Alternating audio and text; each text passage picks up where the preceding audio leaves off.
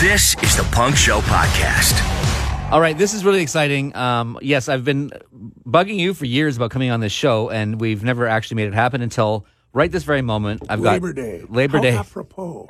That's right. For a man in the band called the Skid Marks. Yeah, they were perfect, right? Power to the people. That voice you hear there, that is Scott Henderson, a legend of local lore here in Victoria, a guy that has been, you've had your fingers and your hands in a lot of stuff and a lot of classic albums and bands that have come out of this town, and you continue to do so. I won't go away. No, you won't. Now, for the uninitiated, they will maybe know you currently if they ever go to Logan's and see any bands there. You're the guy twisting the knobs and making the sound as good as it does there. Yes, apparently I'm going to get time off for good behavior, but I'm not sure. But I've been there 18 years, sort of reversed into this world of live sound, something I swore I would never do. Is that right? Yeah. I swore I would never do live. Live sound is not a very rewarding job sometimes because if everything is perfect because you've changed all the laws of physics, everybody goes, yeah, so? But if the TPA blows up and you've held it all together with binding wire, right, and there's a crackle in the guy, hey, there's a crackle in the speaker. It's like, you can go away anytime, pal. So people, actually, a friend of mine, Brains, who's in the Narnars, yes, right, covered for me while I had a little stint in hospital recently, and he came up to me the other day and said, Scott, this is the worst job in the world. Yeah. don't know how you do it. So how do you do it? How have you continued to handle that for 18 years? Whenever I go to Logan's, I don't go there nearly enough, but you either seem very content and happy or you look like you're about to pull your head off. Well, yeah, it's usually somewhere between those two poles. But the thing for me that I always have to, I remind myself of about three things during difficult times there. First of all, the band is paying my wage. Right. Not the bar. The band is paying. So I'm working for them. Second of all, I'm a musician first and foremost. I've met that sound man. I fired him twice. We've actually fired sound men. Like, just go away. Don't turn the PA on. So you try not to be that sound man. You try to be understanding. You take lots of deep breaths when guys show up with, a pedal board with 20 pedals on it. It doesn't work. And then they stare at it. And I go, staring at it isn't going to make it work. And there's a lot of people who really should know better, who've been in this business forever. Mm-hmm. And you're like, what do you mean you don't know where to plug in your amp? Right. So you have to, there's a lot of sighing. Yes. And deep breathing. Right. A lot of zen, trying to stay zen. Exactly. Yeah. You're not going to get anywhere being a grumpy sound man. Right. So. Okay, so let's back up here for a minute because I want to start sort of from the beginning. We don't need to go into every detail of your upbringing or anything, but where are you from originally? I'm from Victoria. I was born in St. Joseph's Hospital. Okay. And damn near died in Victoria General Hospital, which ironically was the same building. Right. Okay. Because it was it turned from St. Joseph's. They kicked all the nuns out and they turned it into a secular hospital, I suppose. What high school did you go to? I went to Claremont. You went to Claremont. Okay. I went to Claremont and was supposed to graduate in 76. Ended up graduating in 77.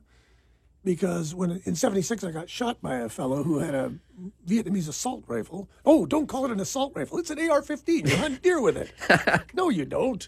It's designed to kill people. I'm glad you brought that up because I wasn't sure if that was a sensitive topic. But I have read, I've done a little bit of research here. I've read that you got shot. Yes. How old were you when that happened? I was 17.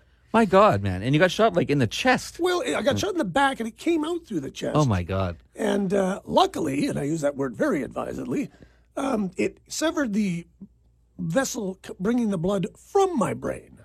Had it have done the one to my brain, I wouldn't be here. But luckily, it did that, and the blood in my body kept going into the brain, keeping me alive, and it just kept switching out.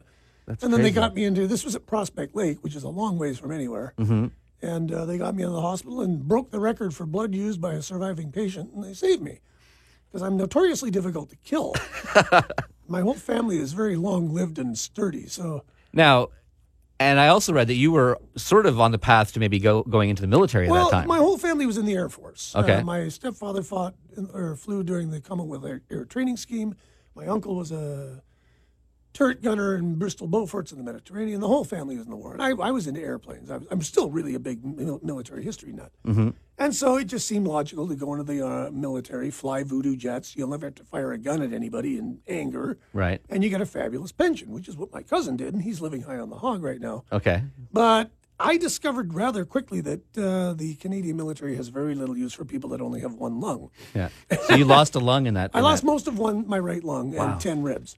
and they had to do an operation on me called a thoracoplasty, which was done for TB victims. And they basically take all your ribs out and collapse your chest, so there's no space in there to get infected, which is, God. it's a really simple and effective solution, but it does kind of make you look funny when you wear skin-tight clothing. Right. You know? You lost 10 ribs? 10 ribs. That's, How many do you even have to begin with? I think it's 13, but I can't remember. I don't know. Well, we're very glad that you are still here. So am I. So is it safe to say then, obviously sadly, I guess, but maybe not in retrospect, but that put an end to the military career options. The sensible option disappeared.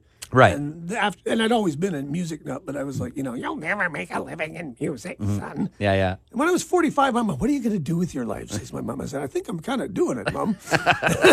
Right. But that's it. And so I pursued my musical interests. I bought a record store. Yeah. Richard's Records. Richard's Records. Bought into a record. I bought half of a record store. Actually. Okay. Was that sort of your first foray into the music industry, so to speak? Yeah, I guess it would have been my first foray into the music industry. And I had a wonderful partner, Ian Cochran, who is, I just found out is retired. If he's out there listening, I can say hi. Awesome. And he put up with the fact that I knew less than nothing about running a business. Right. So he did most of the work. Now, where was Richard's Records It for was those who don't know? 1318 Government Street. I Okay. think there's a hat store there now. Right. Is Roberta's hat still there? It was there forever. That's Yeah, where it was. yeah. Okay, right, okay. And it was the funky little independent record store. If you wanted the new Joy Division single, well, we were going to get it. Yeah. And that was when Victoria had Miller's, Yeah. Kelly's, Yeah. A&B Sound, Yeah. Mesrose. Mesrose, Richards, Sweet Thunder, and Symphonia. So you could go for a little stroll from the top of Yates Street down to Market Square and hit 7 record stores. Yeah, those were the which days. was really great. Yeah. Now, you also worked at A&B Sound, I thought. I heard worked that. at A&B Sound for a little while, right after I basically sold my half of Richards to Ian because we weren't making enough money to support 2 full salaries. Okay. So then I went to A&B Sound, and I wasn't really popular at A&B Sound. I didn't like cocaine. Right. And everybody else did. Well, I don't want to go as far as to say that. Yeah. But when I played White Lines by Grandmaster Mel Mel, it did not get a positive reception. Let's just put it that way. I played it I used to work in the warehouse. I was Yeah. too dangerous to have on the floor because I might sell something. Yeah. And, I had a buddy that worked in the warehouse at A&B Sound, but it would have been later than that. This is like probably 88. Well, the warehouse in those days was absolutely ginormous. Yeah. Like, it was a really big, big room full of records. And of course, I was like a kid in a candy store because, I could buy any of these records at cost. And plus, one of the weird things about Richards Records was we distributed all the Windham Hill records in Canada west of, I think it was Winnipeg. Okay.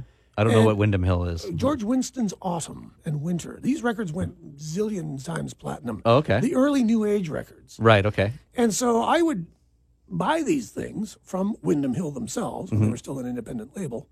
And I would one-stop them to everybody in town and make a pretty decent profit on it. And I'd just spend it all on records, of course. So I ended up acquiring quite a few records during that era. Nice. But so Okay. yeah. So then at this point, so we're now in the early 80s. The early 80s, worked at A&B for a while, and that ended. And then I went to work for Lyle's Place. Okay. And I worked at Lyle's Place until 91. And when my eldest daughter, Anna, was born, I just stopped working and we moved out to Colwood. And I built a studio in the basement, and then I sort of busied myself creating a professional studio. It was the first studio I had that was actually halfway professional. And is that where you are currently? No, No. that was the old. Can I say the word shit? You on can't. here? We're uncensored here, The man. Sea of Shit. Yeah. Which, if one thing's for sure, nobody forgot that name. That's true. Yeah. Just like Ocean Sound. It's like, no, come on, give me a break. West Coast Grill. You're going to call come on. So Sea of Shit. The new one is not called that because there's no shit in it. So we put hardwood floors down. And I thought, well, this is ridiculous luxury. So it became the lap of luxury. Oh, nice. Okay. So now it's LOL instead of SOS. Right. Yeah. That's great. SOS is what the squeamish people, my grandmother's paying for this record. Can we just put SOS? Yeah, okay, don't worry about it. But so let's go.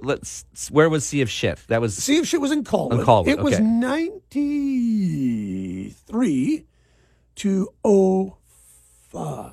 okay. I sure hope I don't get quoted on this, but No, that's all right. I think those are the dates. Dates are. And I bought 3 wonderful Tascam DA88 high 8 digital multi-track recorders, which were the biggest pain in the ass I've ever run into in my life. Okay. Tascam didn't know what they did. Yeah. Tascam told me, well, only use this type of tape, which I did for 3 months. Then I told them I was using this type of tape, and they went, oh, you're not supposed to use that type of tape, but you guys told me to use it. Oh, well, we found out it doesn't work. So there's a whole archive of stuff on digital tape that probably won't play. Oh, is that right? Yes, which is sad, but, Okay, so we're getting a little ahead of ourselves Yes. here. So I want to just rewind a little bit. How did you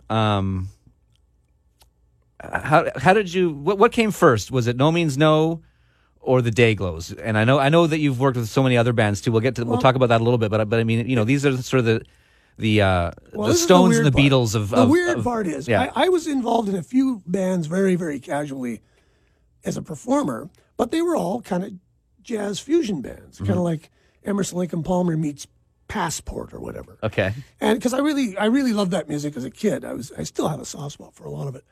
And so my musical, I wasn't really known as a player.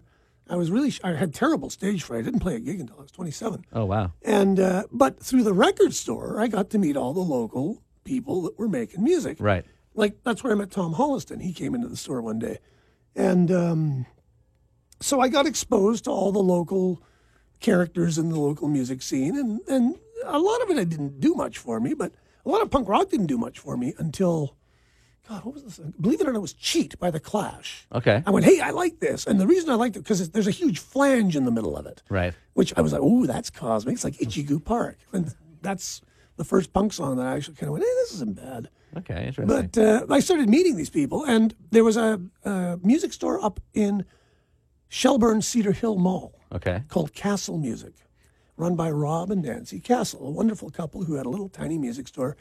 And a friend of mine who I played in the fusion band with, Casey Peckett, worked there. And he kept telling me about these two brothers he knew that had a 4-track Tascam studio. And back then, the 4-track Tascam reel-to-reel was the holy grail of all home studios. It was pretty much professional quality. It wasn't ridiculously expensive. It was bulletproof reliable. And a lot of people had them. And so one fine day, this crazy-looking guy walks in because I used to hang out at this music store all the time. I must have driven them nuts. I bought a synthesizer from them, and I figured, now I can hang out here. I could just hang out here all the time. And so this guy comes in with a tape of this thing he had done, and Casey goes, oh, this is my friend John. Him and his brother live just over around the corner, and they got this 4-track in their basement. And they played me, I remember the song, he played me You're So Blind, which is a very obscure No Means No song, and it sounds like the Tubes or something. Okay. And it was one of John's fantastic hyper pop songs with string synthesizers raging away, and it was quite, I was like, wow, this is great. Who is this? Well, this is me. You and who? Well, me and my brother do this. And he played me a bunch of the stuff that would be considered Wormies. Right. No Means No. Wow. Which I have a lot of this on the masters in my studio archives. And I was just like, this is so great. These guys just make up their own music at home, which is what I'd always wanted to do. And so that's how I met those guys. Okay. And then when I was running the record store, they came up with this Wormies single. And so can we sell our single? Sure, let's put it right out in front, local band. And Ray Luxembourg made a single. Easy Money made a single. Yeah. And the second Easy Money single, I actually helped basically put it out because I had bought the store and it was on Richards Records. Right, right. So we were financing it, and I said, yeah, sure, I'm in for that. So that new Easy Money record that's just come out. I was gonna say, as an aside, Yeah. Jason Flower now Yeah. has got a bunch of the copies of that new sort of compilation they put together. And in a small way, I contributed to that, Right. but got me a free copy of it. Oh, there you go. Nice. I had to pay for mine. Yeah, well, there you go. So, yeah, and so I started meeting all these bands, and I met the Dayglows. And the Dayglows put out their notorious first album, which had let's just call it a tasteless cover. Yes. And the Every Woman's the Womb. Bookstore, which was around the corner, which was the local, whatever you want to call it, feminist bookstore. Let's call a spade here.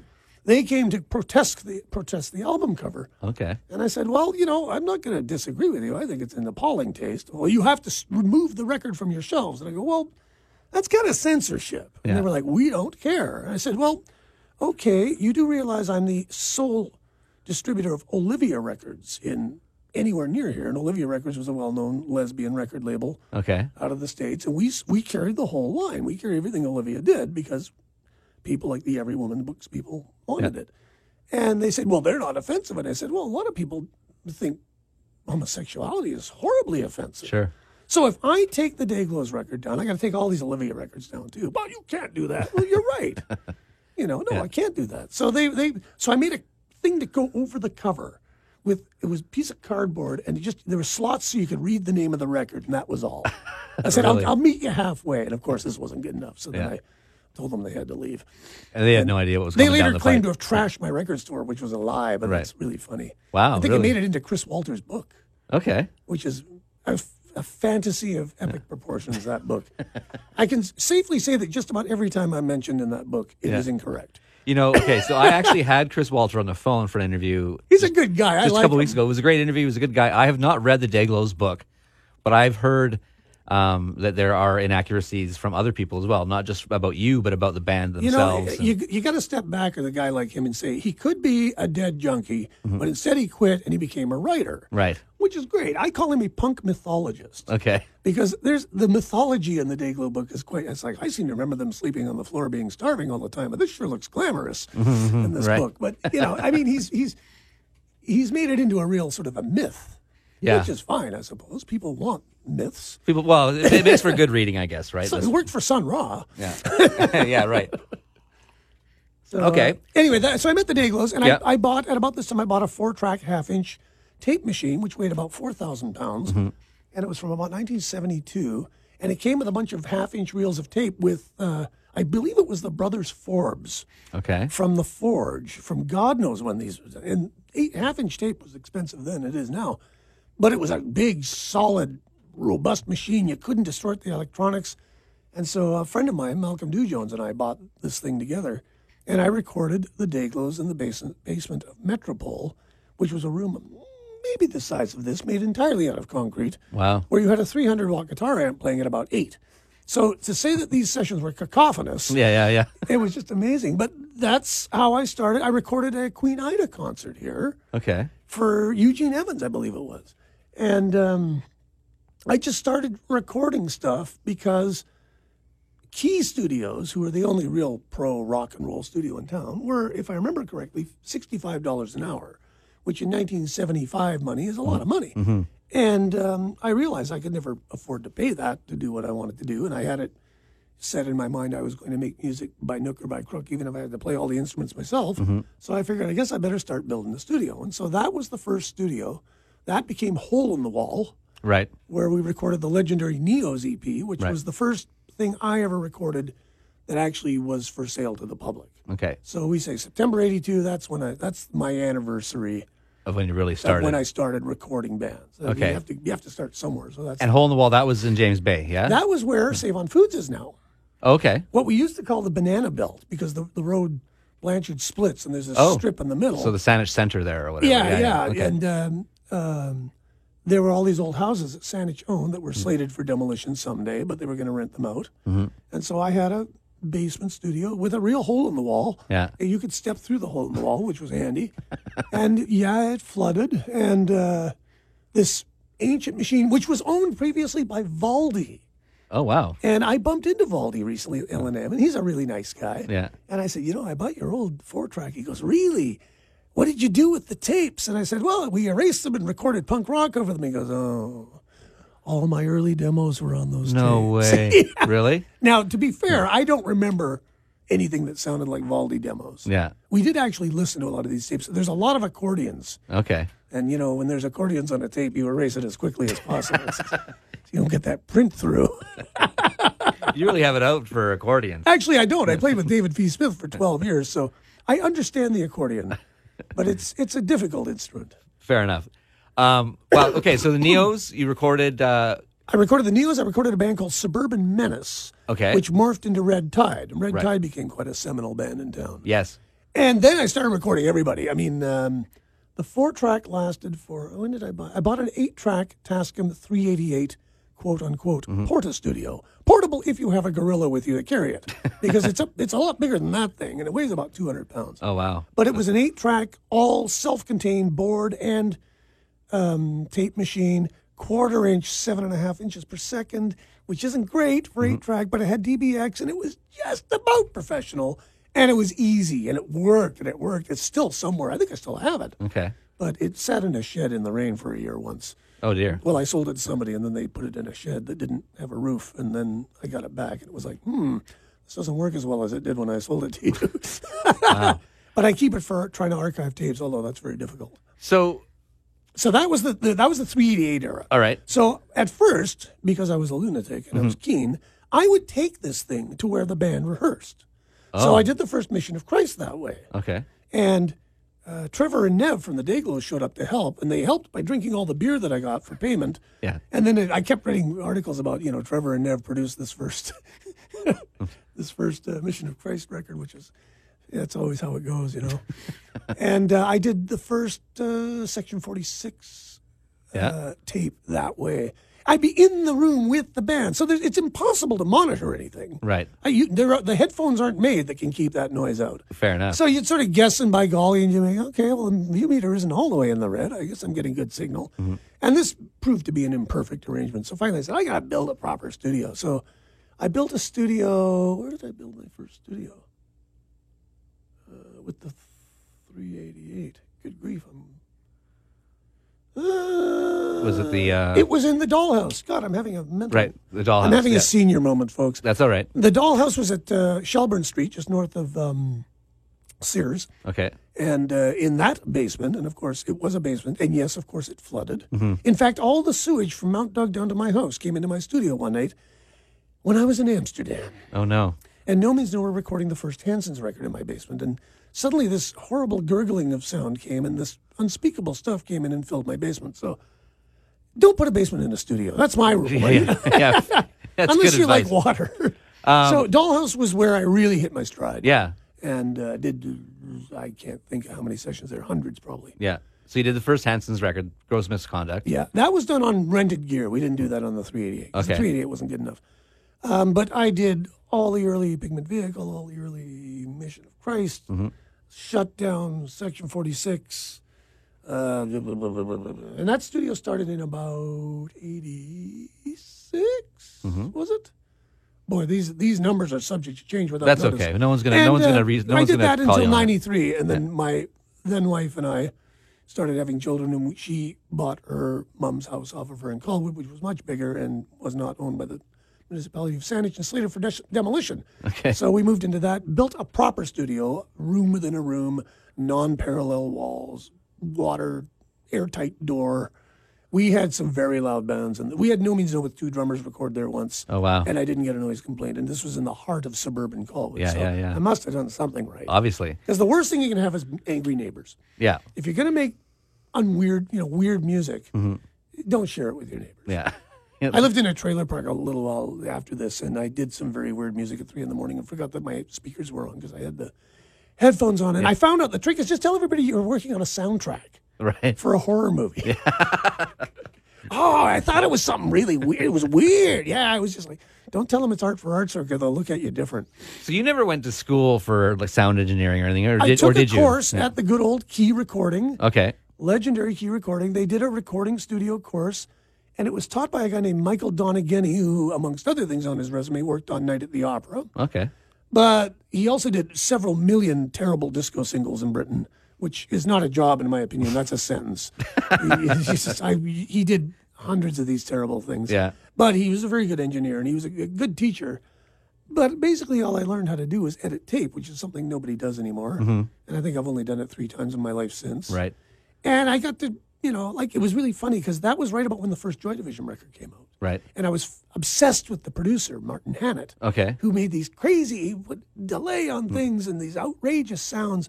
And with the course, of course, they get in some poor band and you guys are the guinea pigs. We're going to let these students work on you. Okay, we'll give you free studio time. So I had some sort of country rock band in, and I'm trying to make them sound like Martin Hannett would produce them. Right. I see. And Donegheny is sitting there going, no, that's not how you do it. I say, listen, this is how I do it. Yeah. Because I wanted to sound, well, nobody will ever like this kind of sound. And I went, I don't know, you should hear this guy out of England. And of course, Martin Hannett is a legend. Yeah.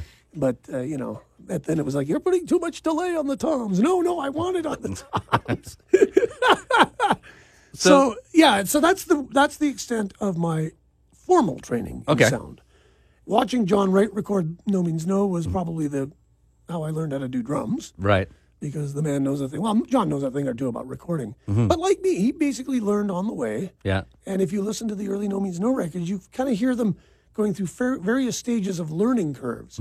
For instance, if you listen to Small Parts, it's a really different sounding record than Wrong. Sure it is. Yeah. And I've been very fortunate that I was one of the few people that I could go to No Means No and go, you know what, this doesn't sound that good. And they're like, what do you mean? I was like, well, it sounds like everything's an overdub. I said, why don't you make it sound like a band playing in a room?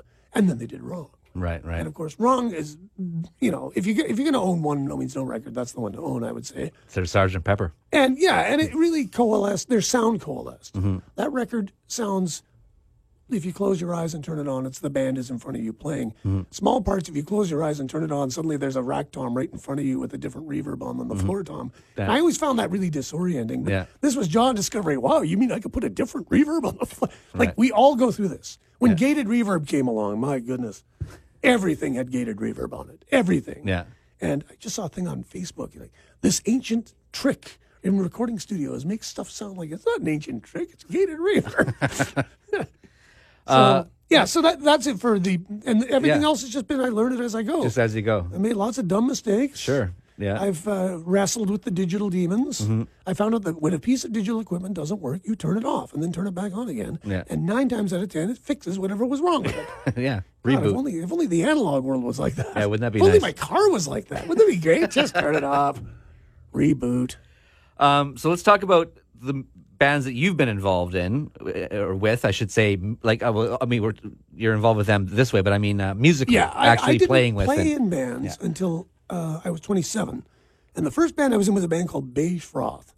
Now, Beige Froth was the perfect band for me because I could play, but I was terrified to play live. Okay. The rest of my bandmates couldn't play a lick, but they couldn't wait to get on stage and make fools out of themselves. Right. So these are all my old buddies, the Robinson brothers, Steve and Mike, and our singer Greco, who's a legend in this town for his insanity, and Paul Bouget on drums. And we were the opening band at a Fernwood 10-band gig. Oh, wow. Where 9 of the bands were what we like to call fuck bands. Right.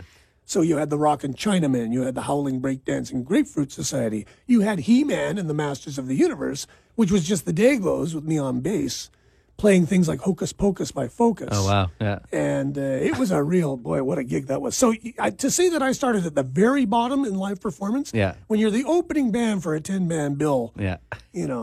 So, and Beige Froth kind of hit along. And then I bumped into Chris Buck and Ken Kempster at, of all things, an Ornette Coleman concert at the Newcomb. Okay. Where Ornette brought his band Primetime, who I absolutely love.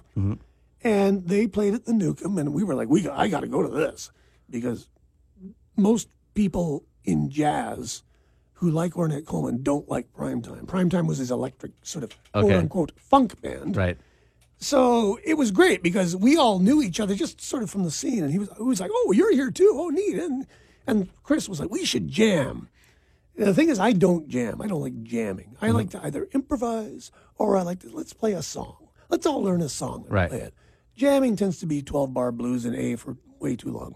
And so I was like, well, okay. So he was really persistent, really wanted to play. And we got together and we just sort of like, what songs do you know? We all had really different taste, but we all knew that we liked the Minutemen. Right. So we started learning Minutemen songs. God, at one point we must have known about 12 of them. And before we even got going, hey, guess what? Sky got us a gig. It's like, what? We don't even have a name. And we don't have any songs. Oh, we'll just play covers. I was like, oh, man. And I hate getting thrown into gigs when I'm not prepared. Right. And it was with Monkey Juice and who the heck was it? Anyways, a bill at the old Exchanges Gallery. Art galleries are the worst place in the world to put on punk gigs because the sound is just reverberant and it's awful. So we played our first gig and we didn't have a name. So I wanted to call us Shithead. And then I thought, well, nobody will print Shithead. How wrong can you be? I used to say that the Butthole Surfers would be on a major label if they had only changed their name. And within 3 weeks of me saying that, they were signed to Capitol. Right. So, Yeah. So we figured Shovelhead. And I don't even know why. Little did I know that the Shovelhead is a type of Harley Davidson. And I was at a party and some mini tattooed man in a denim jacket says, what's the name of your band, man? I go, Shovelhead. He goes, bitchin' name. And I went, why is that? Well, it's a hog. And I went, you mean a motorbike? Yeah, man, it was a shovelhead, knucklehead, flathead. I went, shit. Named our band after a bike? Yeah. And then it turned out there was more than one. There was a shovelhead in New Westminster that spelled their name funny as well. Oh, is that right? Yeah. I think Mike Devlin. What are the chances of that? Yeah, well, Mike Devlin says that shovelhead's one of the worst names ever. Right. And he could be right. Mike and I never agree on anything. No. So even though he's a wonderful guy and I like him, but he's my litmus test. If he really hates it, I should probably give it a You're going to listen. stick with it. Right on. All right. Sorry, Mike. Let's talk about Andy Kerr, who, of course, was with No Means No. My bosom buddy Andy Yeah. was in The Infamous Scientists at first. Sure. And actually, there was one fine afternoon where we got pretty friendly. We had a lot in common musical taste-wise. And he says, we were thinking maybe adding a second guitarist to the I-Size. Why don't you come over and we'll see what happens? Right. So I went to their place and we played the song Public Image for about 20 minutes. Okay. And at the end of it, I kind of went, you know what? You guys don't need a second guitar player. I was thinking that too. Yeah, let's forget about it. We don't need to do that. But we kept being friends. And then the I-Size ended up disbanding. Well, Murray, the original drummer, quit and John joined. Mm-hmm. Because John was only doing No Means No, and he was doing the famous band Castle, Okay. which featured Rob Wright on guitar and vocals. Apparently, they did Sultans of Swing. If you can find me a recording of this. Yeah. Wow. Really? Yes. They were like a bar band. Wow. Rob and Nancy Castle, Rob and John Wright, and I think somebody else. And they would play covers. Right. And this is the Castles. Hits of the day. That The own Castles that own music Castle store. Music. Right. Yeah. Okay. And so John joined The Infamous Scientists. The Infamous Scientists finally called it a day. Roughly about when The Infamous Scientists were going to call it a day, No Means No started playing as a two-piece, live, just bass and drums. Mm-hmm. And so there was this kind of crossover where The Infamous Scientists recorded their second EP at Key Studios, partly through my intervention, because Key Studios was very 70s, very studio. And I was like, I got these friends of mine, Casey Peckett, the aforementioned Casey Peckett, my buddy, was working there as an engineer. And I said, I'd like to bring in some of these punk bands. And they were horrified. Punk bands? Are you going to say they're not going to do anything? They're just bands. Mm-hmm. And they were like, well, and I said, is there any way we could get a break on the price? Mm-hmm. And so I ground these poor guys down to about half price, which was still pretty expensive. And The Infamous Scientists did the Trouble EP, which was the first decently recorded thing, I think, in town for the most part. First pro studio recording of any punk rock in town. Mm-hmm. And then not too long after that, No Means No went in and did Mama in the same studio. And it was funny, though, because the learning curve for the poor people in the studio, they were like, okay, we're going to DI your bass. And Rob is like, well, that's not how I do it. Well, that's how we do it here. Mm-hmm. This is where I learned as a studio guy, never say that's how we do it here. Mm-hmm. I would say, how would you like to do it? Right. And so if you listen to the Mama record, you're going to go, why is the bass so clean? Because they DI'd his bass. Mm-hmm. They didn't realize that his sound is all about how his amp is blowing up. Yeah, basically. Of course. Yeah. He had those old acoustic bass heads that just sounded fantastic. And God, he must have gone through 3 or 4 of them before he finally switched to Marshalls, which were more sturdy. But but Mama's there, and it's a really neat record. And when it came out, we were all fascinated with it because it was nothing like it had come before. And there were some truly great songs on it. Like I still really love Red Devil, and I still love My Roommate's a Monster. My Roommate's Turning into a Monster, and, great song. Yeah. And so that's when I started thinking, well, wouldn't it be nice if I had a studio as good as this to do bands in, that I like?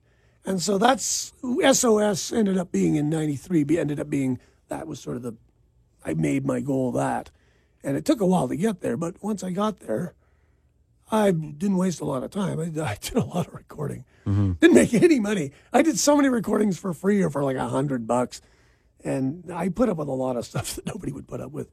The drummer sitting behind you in the mix down going, turn the kick drum up, please. And you go, these speakers don't have a lot of bottom in them. Yeah, I think there's a lot of kick. No, turn it up. Keep turning it up. And you finally go, fuck, I give up. You turn it up and it's like, there's way too much kick in this mix. And you send them home with it at 9 in the morning and phones up, there's too much kick in this mix. It's like, I hung up on him. Yeah. I said, what? Click. What do you think I was telling you all that? So, there was a lot of that. So tell me about Hissinol and how that all came about. Okay, well, Andy from the, okay. So Andy, we know, so Andy went on to join the No I-Size Means No. dissolved. Yeah. No Means No was a 2-piece. No Means No decided to go to a 3-piece. And in fact, on the Mama session, there's an infamous Scientist song that they do called Almost Like Home, Okay. which is one of those holy grail rarities of the No Means No lore. And that was actually the end of the No Means No first album session, but Andy plays on it. Oh. So that's the first time they played together as a three-piece. Is that right? But they were ostensibly doing an infamous Scientist song. And then shortly thereafter, he joined the band. And shortly thereafter, Robbie suffered nodes on his vocal cords, and he couldn't sing. For I think it was like maybe 2 years he couldn't sing. So Andy did all the singing. Well, Andy and John, I guess. And they did the You Kill Me thing. Right. And then, of course, they did Sex Mad. Psyche Industries in Montreal picked them up. Alternative Tentacles picked them up. Right. The Ball, and then they started touring. And in '85, I moved to Toronto for a year. And they came out on tour in Toronto. I think it was on their first tour of Canada. And we reconnected and whatnot. Anyway, Andy and I had always been really close friends. So when he decided to pack it in was it 91? Yeah, around there. And, 92 right maybe. after 0+2, he had met and fallen in love with their road manager in Europe, Ingrid, Eagle Eye, as we call her, and he decided to stay in Europe Oh, okay. and not come back from the tour, and he wanted to marry his sweetheart, and the band was kind of like, well, what about the band? And he's like, well, I've kind of had it with all this thing, because they toured a lot by that point. They'd made 3.5, 4 albums. And he is pretty much spent. So he stayed there. But I was like, oh, well, my buddy's now living halfway around the world.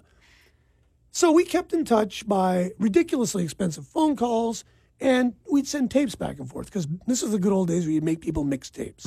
And he has a great song called I Made You a Compilation Tape, and you just gave it back. It's like you give somebody a tape, it was like a real, because you had to make it in real Yeah, it time. was You so had to personal. spend 2 hours making it. Yeah, yeah. And so we would send mixed tapes back and forth. And one day he sent me something that he was kind of working on. Now, he says, oh, this isn't finished, but I thought you might want to hear it. So I took this recording and stuck it into 2 tracks of my 8-track and then added some tracks to it. And I sent it back to him. He was like, hey, that's really neat. And then he sent me back. And then I sent him something that was half finished. Anyway, we did a few of these. We did a great version of When I Get to the Border by Richard Thompson, where I actually do play the accordion on this. Not very well, but enough to get by. And we were just doing this. These were like writing letters to each other, like keeping in touch. Except because we would, we were so used to hanging around listening to records together. You can't really do that. So that's the next best thing. Anyway, Thomas Antona of Alice Donut heard a tape of this stuff and went, wow, this is fantastic. Have you played this to Jello? Because Jello from the Alternative Tentacles was putting out No Means No's records, and somehow Jello got a copy, and he was like, I'll put this out. This is wonderful. And so, lo and behold, we got a deal with Alternative Tentacles. And the next thing I knew, we had records and CDs out. I got a check for like £2,000. And, Wow. And Jello was a great guy. He's as honest as the day is long. Yeah. A complete fanatic for all things. Jello and I in a thrift store is something to see. I'm sure. Because Yeah. we're like a plague of locusts. And so we did this first record, and we made some money on it. And like, not a lot, but enough to buy me a car, I think it was. Nice. So we continued, and we had other stuff left over. We did 2 of them. We did Forth and Back, and we did The Making of Him. And then it kind of was like, then I kind of ran out of gas with that project, because it was like, I sort of felt, well, we've kind of done it. I started a whole bunch of stuff for another record, didn't really like any of it. So that was my signal that, maybe I should just not put this one away for a while. And you never say never. We may well do it again. Right. But I just felt that I had to turn the page. Did you guys ever perform any of that stuff live? Only once Yeah. last year. Right. Andy came over for a vacation, did a solo set at Logan's, and I got up and we played a song called Rel by Prox, Okay. which where I got up and played guitar with him, because there's a guitar solo in it. And I went up to the guitar solo. But it's the only time we ever played live. One That's pretty song. cool. Yeah. And it was last year. So, yeah. But, And you keep in touch with them still? oh, yeah. Yeah. We keep, well, of course, the internet is wonderful, that. Facebook. So True. many people hate Facebook. I've met guys on Facebook. I met a guy who was my best friend in 1974. I haven't seen him since. Yeah. And he found me on Facebook, and we were comparing notes. We're both pushing 60 now. Yeah, yeah. And he got into a career in audio engineering and TV in Halifax. Oh, wow. So his career paralleled mine. Yeah, yeah. Even though we had nothing, no music. We idea. didn't do any music in those days Yeah. when I was a kid. So it's really neat to catch up with people. Oh, yeah. Facebook is great for that kind of stuff. It has its uses. It really does. Absolutely. That reconnecting stuff. And so Andy's still over in Amsterdam. And it's still in Amsterdam. He plays in a band called Two Pin Din. Yeah. which is a great inside joke if you know anything about European electronics, because 2-pin DIN is a speaker plug in Europe. Okay. And with a guy named Wolf Plum, who used to play in the Dogface Hermans, Right. and was also the stunt Elvis, where he would strap himself to a roulette wheel and you'd spin the wheel, and whatever song it ended on, each thing had a Elvis song. He Yeah. would sing that song even if he was upside down on the wheel. Are you being serious? Yes, he did. Amsterdam is an interesting town. It is an interesting town. So Wow. him and Wilf, and they're doing 2-pin DIN, and they're still doing it off and on. Wolf lives in Belgium, Andy lives in Amsterdam, I live in Victoria. Yeah. You know, the second Hissedal record has a vocal by a fellow named Robert. Let me get this right now. Robert Nichols. Okay. Who's in an amazing band from England called Shrug, who has no internet profile whatsoever, and they've been around for like 30 years. And he put a vocal on this. I'd never met him before. Yeah. And only when Show Business Giants played in Leeds in 2000, we played a gig with Shrug, and I actually got to meet the guy that was on my record. Which Oh, wow. was kind of neat. Yeah, that is cool. Right on. Yeah, it was kind of odd. Okay. And that's the Hissedal story basically. Yeah. After that, it's dormant. It's dormant for now, but Yes. not necessarily dead forever. You never say never. Never say never. Let's talk about what you're kind of up to these days. So, High Arctic. High Arctic was a band that existed with 3 guys, one of whom is Michael Kopp, who books Logan's. He's the Logan's guy. Mm-hmm. And I always thought they were a pretty good band. They were just a 3-piece. And one fine day, they had a gig on a Saturday, and on the Friday, I guess it was, Michael was all, oh, well, our drummer can't make the gig. I was like, geez, too bad. And I said, oh, you were really looking forward to that show. Yeah. I said, I've done sound for you guys enough times. I'll bet I could play the drums. And he's like, really? So I went to Logan's at noon the next day. They must have loved this. And went through the set with them a couple of times. Yeah. And made my drumming debut with them that night. Wow. And then the next night, or the next practice, we had a second drummer waiting for us, which was Joel Fernandez. And I had a lot of fun playing double drums in High Arctic because neither of us were drummers first. Right. And so drummers who are actually drummers often don't like playing with other drummers. It's kind of like the sandbox isn't big enough for them. Sure, yeah, But yeah. if you're not a drummer, it's different. And so we actually got pretty creative with this. But then in High Arctic, it got to be, I was the guy who would fill, if somebody quit, it was like, okay, well, now we need a, so we acquired another drummer. So we don't need 3 drummers. So I'll tell you what, I'll play keyboards. So I struggled to be heard on keyboards in a band that was way too loud for its own good. And then when Andy Vanier quit the band to form Babysitter, Okay. who went on to fame and fortune, I think in Montreal, I just moved over to bass. And so we had a 4-piece. The lineup is constantly morphing. Currently, we are the only band I've ever known that has 2 drummers, 2 bass players, and a guitar. Oh, really? So that's pretty weird. Yeah. Logistically, it's a nightmare, as you might guess. And so Don Chess is playing bass with me, Michael's playing guitar, and Dave Houghton and Garrett. I've forgotten his name, but it's Scottish. McClure? I asked him this question yesterday. I don't know. I didn't know his last name. Garrett is in Scars and Scarves with Donnie. Okay. Dave Houghton is in Crashing Into Things with Michael. With Mike, It's yeah. all very incestuous, Yeah, of of course. scene. But that's the sort of main band that I'm in now. And I'm playing a Fender 6-string bass. Okay. And that's kind of the art, noise, grunge, rock band. Yeah. A lot of different scenes like us. The metal people like us, the hipster people like us, which is good. And then I've just recently formed a band with Mark from the Dayglows. Everybody knows him as Blind Mark. Yes. I don't call him that because, like I say, it's like calling a one-legged guy hop along. And but Mark is he's an inspiration, really. I know Absolutely. it sounds mawkish, but Mark still skateboards. And he's not doing it to show everybody how cool he is. He likes to skateboard. Yeah. And he's a wonderful drummer. Yeah. And I met him when Drunk Tank recorded in my studio many years ago. And I had known his brother, who had sadly passed away. His brother had passed away before I met Mark. So I kind of had a connection that I knew his brother. His brother lived across the street from me on Shelburne and had these raging parties that attracted every cop in Victoria. And he has moved to Souk. He bought a condo in the Mariners Village. Okay. The failed Mariners Village. Right. Oh, yes. Which is actually still really nice, but nobody cuts the lawn. Yeah. And there's another friend of ours, Matt Norrish, who runs Otter Point Farm, and he is now officially a farmer, and he's growing hops and turkeys and chickens. He played in a band called Severance that I recorded in 1991, and I can honestly say I do not remember anything about this. Okay. And when I met him for the first time in 30 years, I didn't recognize him. I don't remember him. It was a little embarrassing. But he's a good guy, and he didn't mind. And he says, well, I haven't played in 20 years. I said, well, let's form a stupid punk band. So we decided, what should be the theme of the band? Well, how's about how ridiculous Donald Trump is? Right. Because there's an endless amount of inspiration. It's too much. So the first song I wrote for that band was a song called Fake News. Mm-hmm. The second song I wrote for this band was called I OD'd on PEPs. PEPs being penis enlargement pills. Now, there was a story recently about Trump's ex-wife claiming that Trump was addicted to penis enlargement pills. Oh, I never heard He this had one. overdosed twice, and he was obsessed with using his penis pump. Now, this hit the internet for a hot minute, and of course, I thought, there's a song. Yeah. So I wrote a song. Of course, it turned out to be fake news. Yeah, right. So the conceptual purity of my band is unsullied. And we do, Christy Clark makes an appearance. Yeah. I do a song called I Pay You to Lie to Me. And then there's a song about the Vancouver Canucks, which just because Right. I always Now, say. you haven't even said the name of this band yet. The name of the band is the Skid Marxists, The Skid Marxists. which is all one word. I love it. And it's spelled correctly. Yes. Because if it wasn't, then we'd have to be a metal band. Right. No metal, but there was a metal band in the bar. I do a lot of metal at the bar. Mm-hmm. What were they called again? Aggression. Right. And not only could you read their banner, it was spelled correctly. So I said to the promoter, these guys are all over 40, right?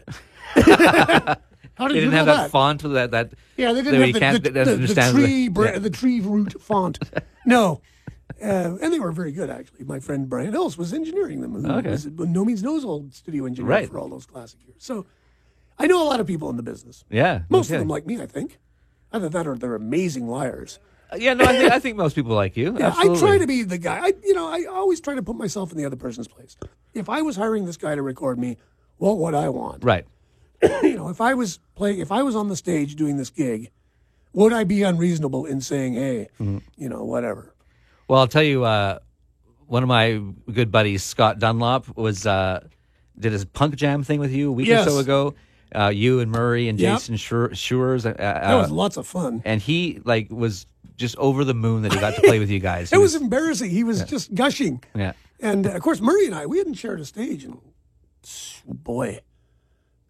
25 years. Really, hey? Probably. Well, I've never actually, other than He-Man and the Masters of the Universe, Mm-hmm. which was one gig, I've never been in a band with Murray, but I've done we've had lots of contact. Mm-hmm. We're old friends. And we have a lot of similar tastes in music that would surprise you, like Mahavishnu Orchestra and stuff like that. Wow. So, so it was really neat to get up with Murray and play with Scotty, who I've actually played with before. We once had a 3-drummer version of Sister Ray at Logan's once, where Scotty and I and God knows who else was playing. It was largely cacophony, but Jason Shears is the moving force of the Powell River punk scene. And yeah. he's a very nice, normal man, He is. editor of the local newspaper. Get him on a stage, he is a maniac. Yeah, I know. I get that He's impression. completely out of control, Yeah. lunatic. I spent most of the punk jam set just trying to stay out of his way because they were careening around the stage like maniacs, and it's so much fun. That's the thing I like about the whole punk rock scene is you can be 45 and still act like a An crazy idiot. kid. Yeah. Yeah, and the punk rock scene is great. In normal pop music, Mm-hmm. the rock star is this exalted figure. You go, boy, I might be able to get close enough to touch him. And punk rock was like, can we sleep on your couch? Mm-hmm. Yeah. And my Black Flag slept on my couch. Yeah. And the Meat Puppets. That, to me, was what punk rock was all about. It reduced the idolization. Totally. Everybody's poop smells the same. Yeah.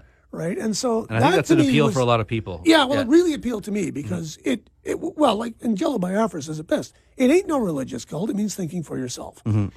And I've always really subscribed to that, which is why people look at me and they look at me now. I got the gray beard. I got the long hair. You recorded the Dayglows? Yeah, why? Oh, you don't look like the kind of guy. What am I supposed to look like? Oh, wait, you want me to have a mohawk? Right. It's like people don't understand. Mohawks nowadays are kind of like dressing up like Elvis. Yeah. It's just it's bygone. Totally. It's It like doesn't it's like shock going anybody. to a theme party dressed as a greaser or something. Yeah, exactly. So I figure, I'm as punk as anybody. I think not that Totally. it really matters. No, it doesn't matter. It's all about And it's it all about shouldn't attitude. matter. No. It shouldn't matter how punk everybody thinks you are. Well, let me wrap it up here Yeah. with this question, because you are You have been the sound guy at Logan's for 18 years. You're there. You're there pretty much. How many days a week do you I'm work there there? whenever they want live music, and especially if it's difficult music, Right. punk or metal or stuff. You know, a lot of times people bring their own sound man. A lot of times there's DJ nights. Sure. So I work 2 days a week, 3 days, never more than 3. Okay. Well, my question for you is this, because you've been part of the scene for so long here. How do you feel things are right now in the music scene, the punk music scene in particular in Victoria? Are things? Are you optimistic about the future the of Victoria music? music scene is kind of like a microcosm of the world music scene. Right. Now, creative music in the music industry right now is under such attack from the music industry that it's appalling. Mm-hmm. Like, I actually go out of my way to watch the Grammys every year, and I just can't believe the stuff that people. Somebody gave me a 50 Cent CD the other day. Like, I've never heard 50 Cent. Yeah. Now, I really like rap. I think 50 Cent is really boring. Yeah. And like, he's this mega star. Yes. And so the local scene, I'm wearing my Fountain shirt. Now, Fountain is a local band that I love because I'm old enough to say, well, you know what? I hear a little bit of Wire. I hear a bit of Gang of Four. I hear a little bit of Captain Beefheart, you know. And, you know, a lot of the times there was one band that I said, you guys sound exactly like Prefab Sprout. Do you remember Prefab Sprout? Nobody really. remembers No. Prefab. And they were like, they'd never heard of Prefab Sprout. So I said, you go listen to this song by Prefab Sprout. The guy goes, it's so cool. And I went, you know, like there's so much back in the 60s, everybody was making it up as they went. Yeah. Now there's so many templates that you can use to fit yourself into. Sure. Okay, we're going to sound a little bit like Sonic Youth meets Metallica meets the B-52, you know. And so I watched a show last night about an Elektra A&R guy. When he saw White Zombie, he said they just had this thing. They were terrible. But I wanted to sign them, and I'm like, okay, well, this is what's wrong with music. They were terrible, but I wanted to sign them. Yeah. What about the good? Didn't you see any good bands? And there's, you know, how many million good bands are out there that couldn't get arrested? I know. And so the local scene is great because the kids, bands like Fountain, they've rejected the music industry utterly to the point where if you want to listen to Fountain on your studio or on your stereo system of choice at home, you must have a cassette player because they're only putting cassettes out. Right. Which to me is lunacy, but I understand the concept. Yeah. Like even CD, the major labels don't make cassettes. Although God knows they'll start if it becomes a thing. Yeah. And to me, that is the rejection of the mainstream music industry. So, and you call it the punk scene, I call it the Music scene. the non-corporate music scene. Right. People who are, and it's That nice to is see still that. very strong. It's still very vibrant. Some of it is hopelessly imitative. An awful lot of it has nothing to say. I've lost track of how many people say, can you turn the reverb on my vocals up really high? And I go, well, you won't be able to hear what you're singing. Yeah, it's okay. You know? Yeah. And so, but there's still, as long as there's, what's the word I'm thinking? As long as there's pricks to kick against, Yeah. we're going to be okay. And Victoria is so isolated Yeah. that we are not influenced by the big city, you know. And it's funny how that's still the case, even in this internet age. Yep. You know, where everybody's communicating, it doesn't Yeah. matter where you live. The internet there has- still is this yeah. isolation of being on this island, isn't there? Well, it's funny. If you look at some of the scenes in the past, like Minneapolis, Prince, Husker Du, Soul Asylum, Minneapolis, Athens, Georgia, REM, B-52s, Love Tractor. You know, these places are far enough away from the media centers that they don't get corrupted Right. by when I lived in Toronto. This was really weird. I worked in a record store in Toronto, and the reps from the record companies would come in and do my job for me, in order hoping that I'd help sell their product. They'd give me tickets. I got all this swag. Yeah. And it was like, and I was in a band in Toronto. And they were like, we sounded kind of like Steely Dan. Everybody hated us. Yeah. Why don't you sound like U2? Well, because there's already a U2. Yeah. But we're really looking for bands that sound like U2. And, and Toronto is the worst because Toronto it figures it's the center of its little universe. Yes. And I couldn't get arrested in Toronto. Yeah. I couldn't get arrested in Toronto. It was amazing. I went to a jam with my Fender Jaguar, and they went, "What's that?" And I go, "It's an electric guitar." Why? "Oh, it's a surf guitar." This was before Jaguars were hip. And I go, "It's an electric guitar. What's the problem?" "Wait, you can't play that."